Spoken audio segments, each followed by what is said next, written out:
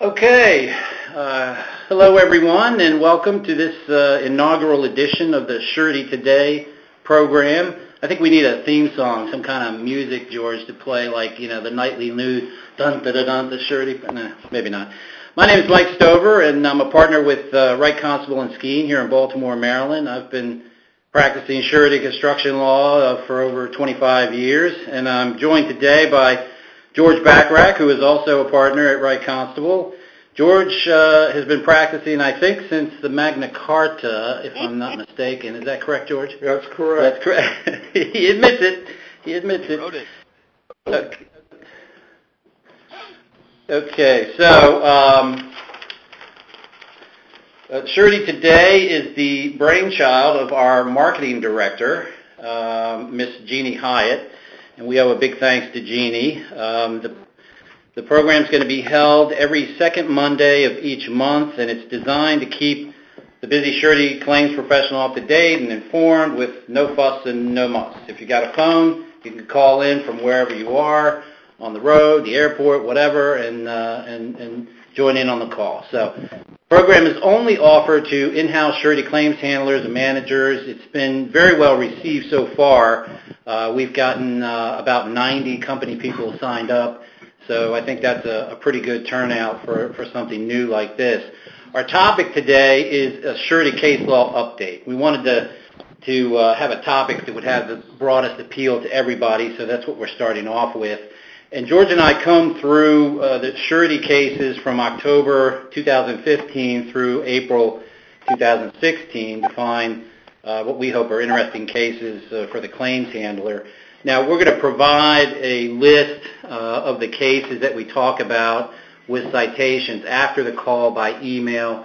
We don't want to waste a lot of time trying to go through the citations and all that stuff. So just housekeeping as we get started. If you have any issues with the call, get in touch with Jeannie. Her contact information was in that reminder email that came out on Friday. But her email address is jhyatt, H-Y-A-T-T, at wcslaw.com. So we're going to go ahead and mute the line now to avoid any background noise or whatever that might be in the way here. So let me try to do that. Okay, so we've got the mute on. Hopefully we muted your lines and not our line.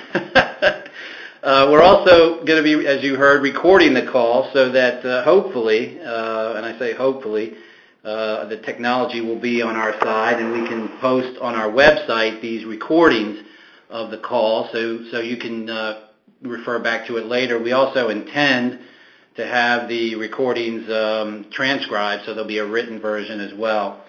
So at the end, there's going to be a question and answer session, and we will unmute the line at that time so everyone can participate. So at this point, I will turn over to George, who's going to talk about the first case. First case we're going to talk about is called EC Power Systems, an insurance company in the state of Pennsylvania. We tried to choose some cases that would be helpful to surety claims handlers who are facing the kinds of problems we're going to be addressing on a daily basis. In the EC Power case, the question came up as to whether the surety's actions or the actions of the surety's consultant somehow led the subcontractor claimant to miss the one-year statute of limitations under a Miller Act payment bond. But put another way, did the surety and or its consultant's actions create an equitable tolling of the Miller Act payment bond statute of limitations, or equitably stop the surety from raising the statute of limitations to the subcontractor's claim? Namely, loose lips can sink ships, and they can also sink the defenses of a surety. Now, in the EC Power case, the court ruled in favor of the surety and its statute of limitations defense based upon the facts of the case. And that's the important issue here, the facts of the case. Because the takeaway from this case, when you think about it, is that both the surety and its consultant must document their discussions and not unintentionally waive the surety's rights and defenses. So the facts are the key, and there are really two sets of facts. There are the overall facts that you and I face every single day, and then there are the facts specific to the case. With respect to the overall facts, and we have all seen this case before, the surety's principal was a general contractor on a federal project with the Navy.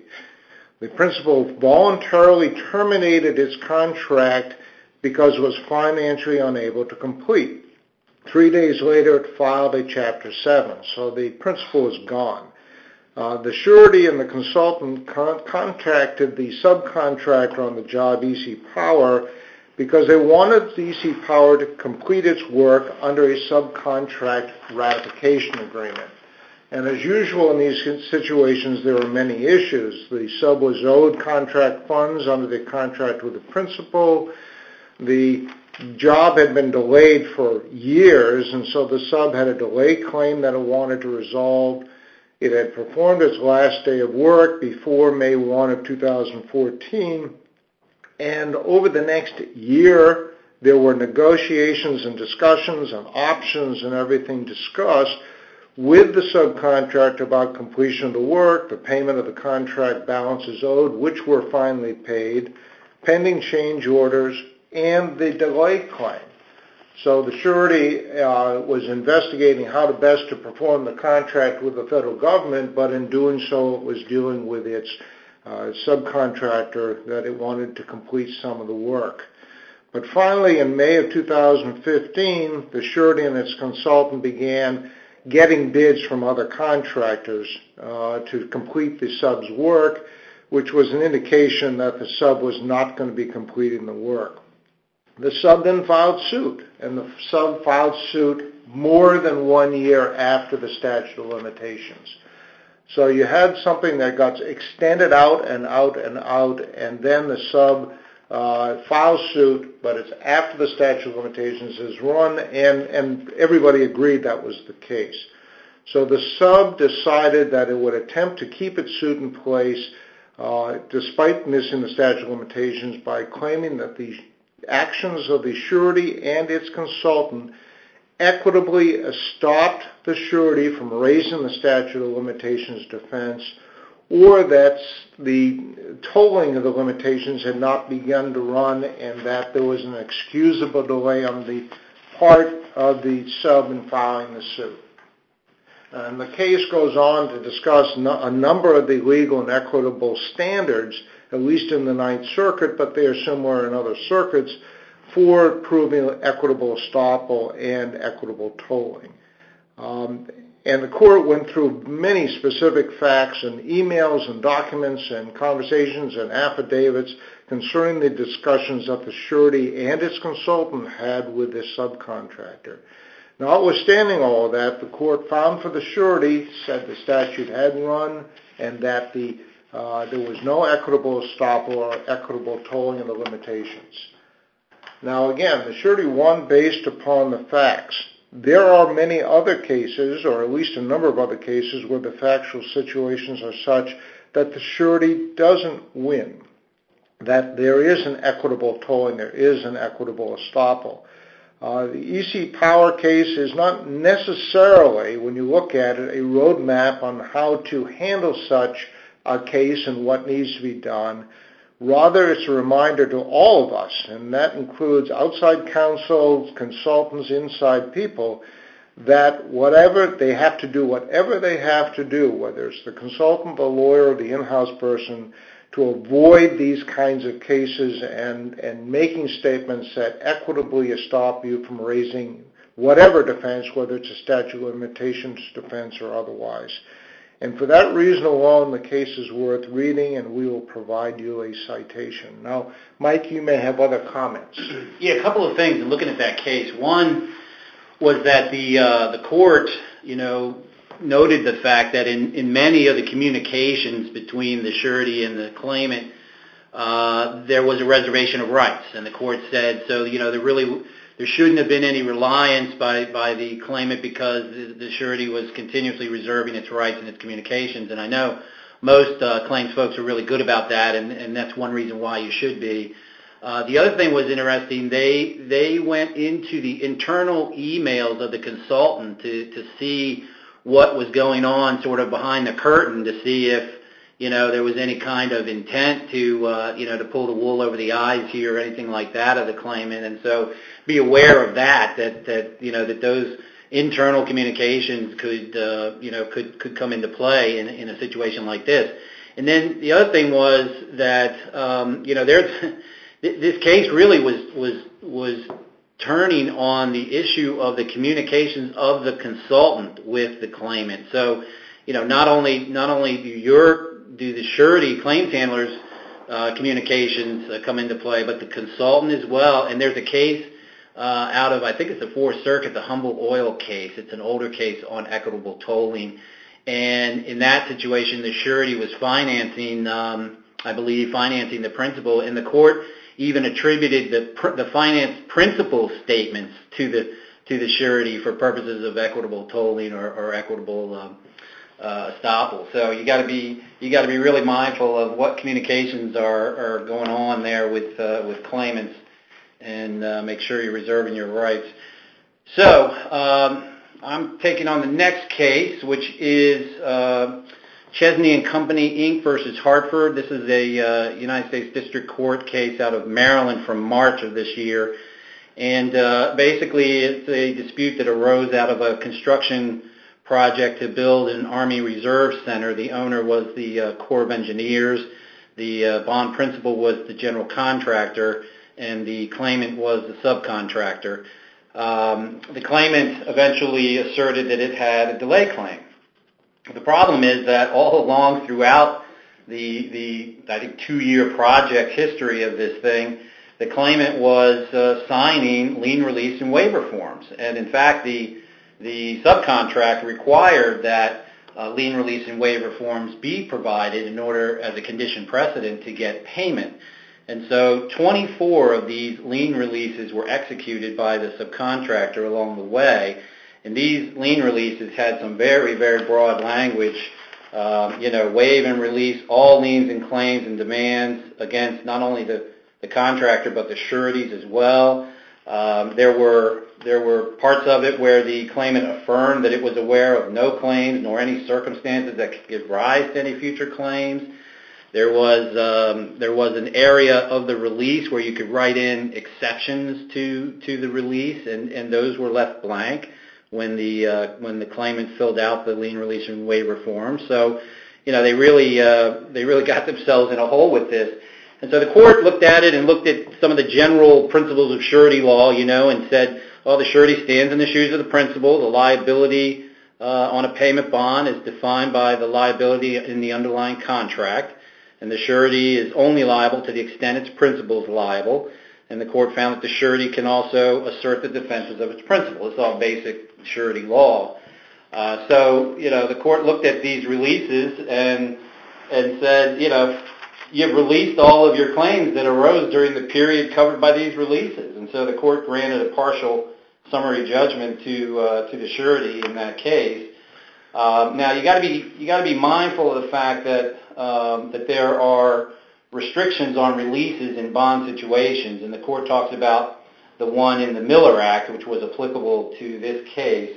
And under 40 U.S.C. 3133C, any waiver of a claim on a bond is void unless it's in writing, signed by the party who's making the waiver, and is executed after the party waiving has provided labor and or materials. So in this case, the restriction didn't apply because these lien releases were all signed. They were in writing, signed by the party waiving, and were signed after the work had been done. So, but there are other restrictions. I know in Maryland we have a limitation on releasing and waiving bond claims as well. So you got to be careful of that. But I think, one of the takeaways here is that when you get a claim and you're doing your initial response letter, typically what claims handlers would do is ask for various documentation to support the claim.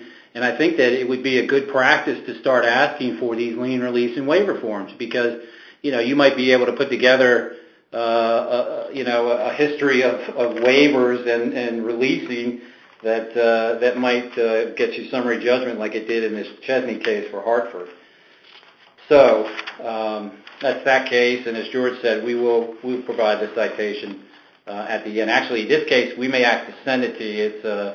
It's a trial court opinion, a district court opinion. So, in any event, George, next case.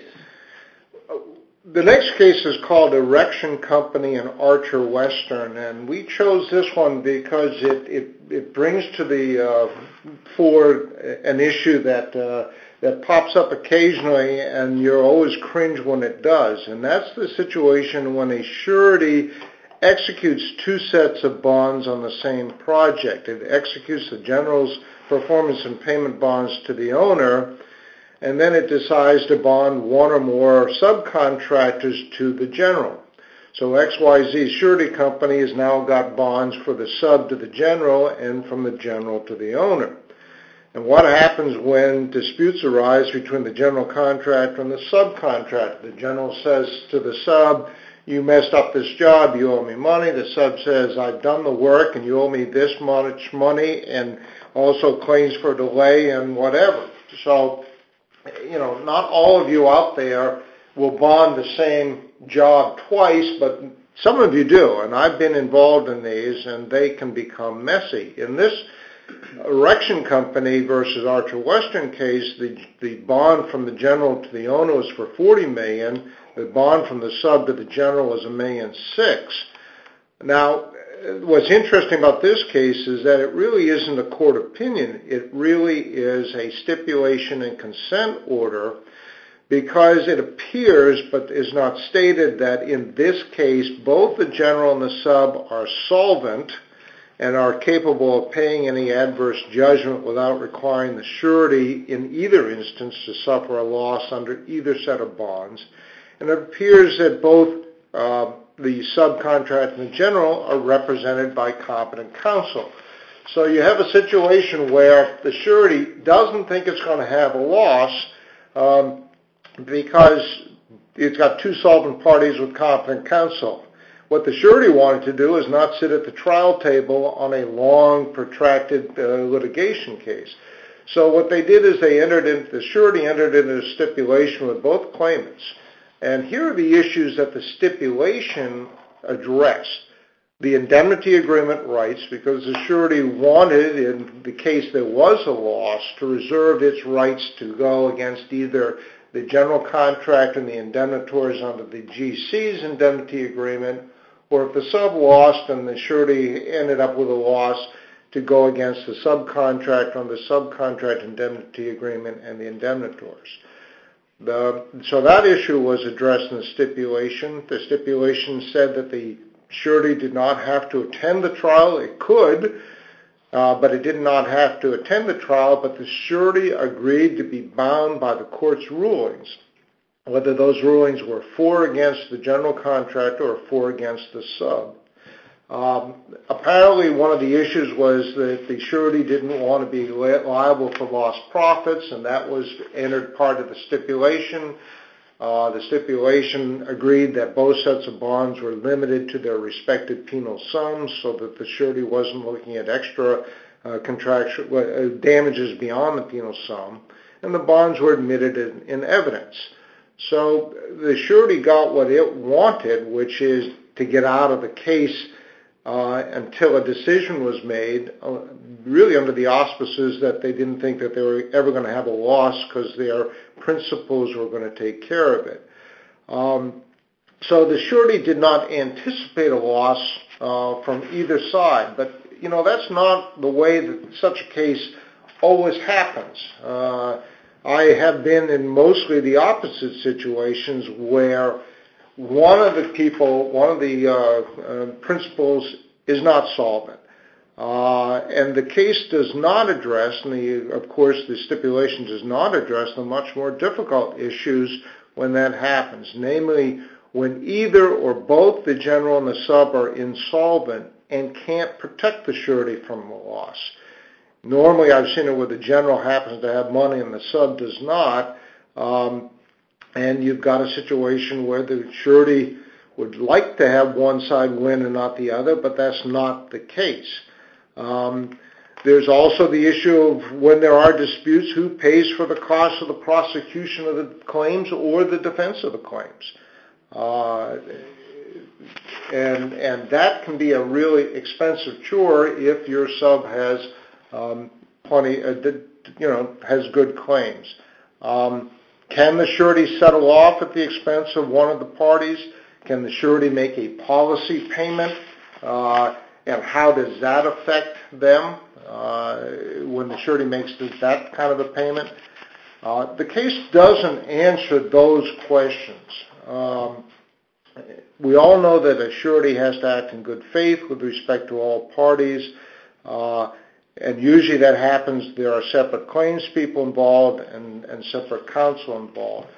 What this case is worthwhile in is it addresses the issues that may arise, and if you actually do have a case where you have two solvent principals, this is a good case to look at for an agreement if you want to reach such an agreement. Mike?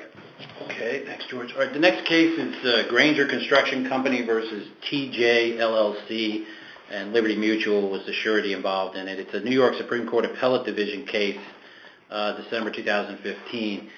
And the case arose out of the construction of a hotel. The hotel was substantially completed and open for business before all the work was actually done. And then a problem arose with respect to the fire alarm system, so the hotel had to close down. The owner made demand on the principal to repair the alarm system, but the principal refused because the owner had not been timely paying. So the owner hired another contractor to fix the alarm issue, and in the course of doing that, they found other issues of defective work, and then the owner hired other contractors to fix the other defective work. After the repairs were completed, the owner then sent its notice of intent to declare a default to the surety. Got that one a little backwards. Later, the contractor ended up suing the owner for failure to pay, and the owner filed a third-party claim against the surety, making a claim on the performance bond. The surety then promptly and correctly moved for summary judgment, asserting that the owner had violated several conditions precedent in the bond, failed to provide the notices required by the bond, failed to allow the surety's options to perform, failed to give additional notice before filing suit, and basically just ignored all of the conditions of the bond as near as could be told. So the court granted summary judgment for the surety, and on appeal, the appellate court affirmed finding that the language of the bond created clear, unambiguous conditions precedent, and that the surety's obligation did not arise until those condition precedents were satisfied. And since they weren't satisfied here, the court affirmed the summary judgment, and the surety was out of the case. Now, the opinion doesn't reference what bond form this was. I assume, based on the language that they quoted, it was an A312, and it doesn't talk about what version of the A312 it was either. It could have been a 2010 or it could have been a 1984. So, as most folks know, there was that change in 2010 of the A312 bond form. There were lots of things that were put in the performance bond form, and one of the provisions that would come into play on this issue of condition precedent is they added a new paragraph 4 to the 2010, which says that failure on the part of the owner to comply with the notice requirements in section 3.1 shall not constitute a failure to comply with a condition precedent to the surety's obligations or release the surety from its obligations except to the extent that the surety demonstrates actual prejudice. So when you're looking at these situations, you got to, RTFB, which I think means read the friendly bond. George has a more vulgar interpretation of RTFB, which we won't share on the phone call. But in any event, I think you got to look at the language and see whether you're dealing with an 84 or a 2010 to make sure you can assert the condition precedent as a defense. The other thing the opinion doesn't talk about is that the principal was claiming that it wasn't paid timely, and in fact filed suit because of lack of payment. And the bond is also conditioned, both the 84 and the 2010. It says when the it requires that there be no owner default. So it says in paragraph 3 on the 84 version, if there is no owner default, the surety's obligation under this bond shall arise after. And then it goes into the discussion of that. And the same is on the 2010 bond. It says if there is no owner default under the construction contract. An owner default is defined in the A312 as failing to timely pay in accordance with the terms of the contract. So that's another potential condition precedent and defense. So, the takeaway is look at the terms of the bond and see if you've got a condition precedent defense. Be careful because condition precedent can be waived or excused, so your conduct might come into play there. So those are the cases I think that we've got to talk about today. Unfortunately, with a 30-minute format, we don't have a lot of time to go into more, but we've got a couple of issues here. Before we go into our question and answer session, we want to remind everybody that the next edition of the Surety Today will be Monday, June 13th at 12:30. It'll be at the same time, second Monday of the month. You use your same call-in number, participation code, and PIN, and that'll remain the same for all the future calls. Our next topic is going to be the surety's use of collateral demand. In looking at these cases from October through April of this year, we noted that there must have been 15 cases that dealt with the issue of collateral demand and whether the surety could enforce that provision of its GAI. So we're gonna delve into that a little bit. And then I want to give everybody a quick rundown on some upcoming surety events. The Philadelphia Surety Claims Association is having its meeting on May 18th at Mangiano's in Philly. And then the Philadelphia Claims Association will have its golf outing on June 6th. The Chicago Surety Claims Association will have its golf outing on June 9th. And, of course, the Surety Claims Institute will be held from June 22nd through the 24th in Newport, Rhode Island. Thank you all so much for calling in, and we hope you'll join us again on the 13th. Now we're going to hopefully unmute the lines and go into the question and answer session, and also we will stop recording. So let me try to do that.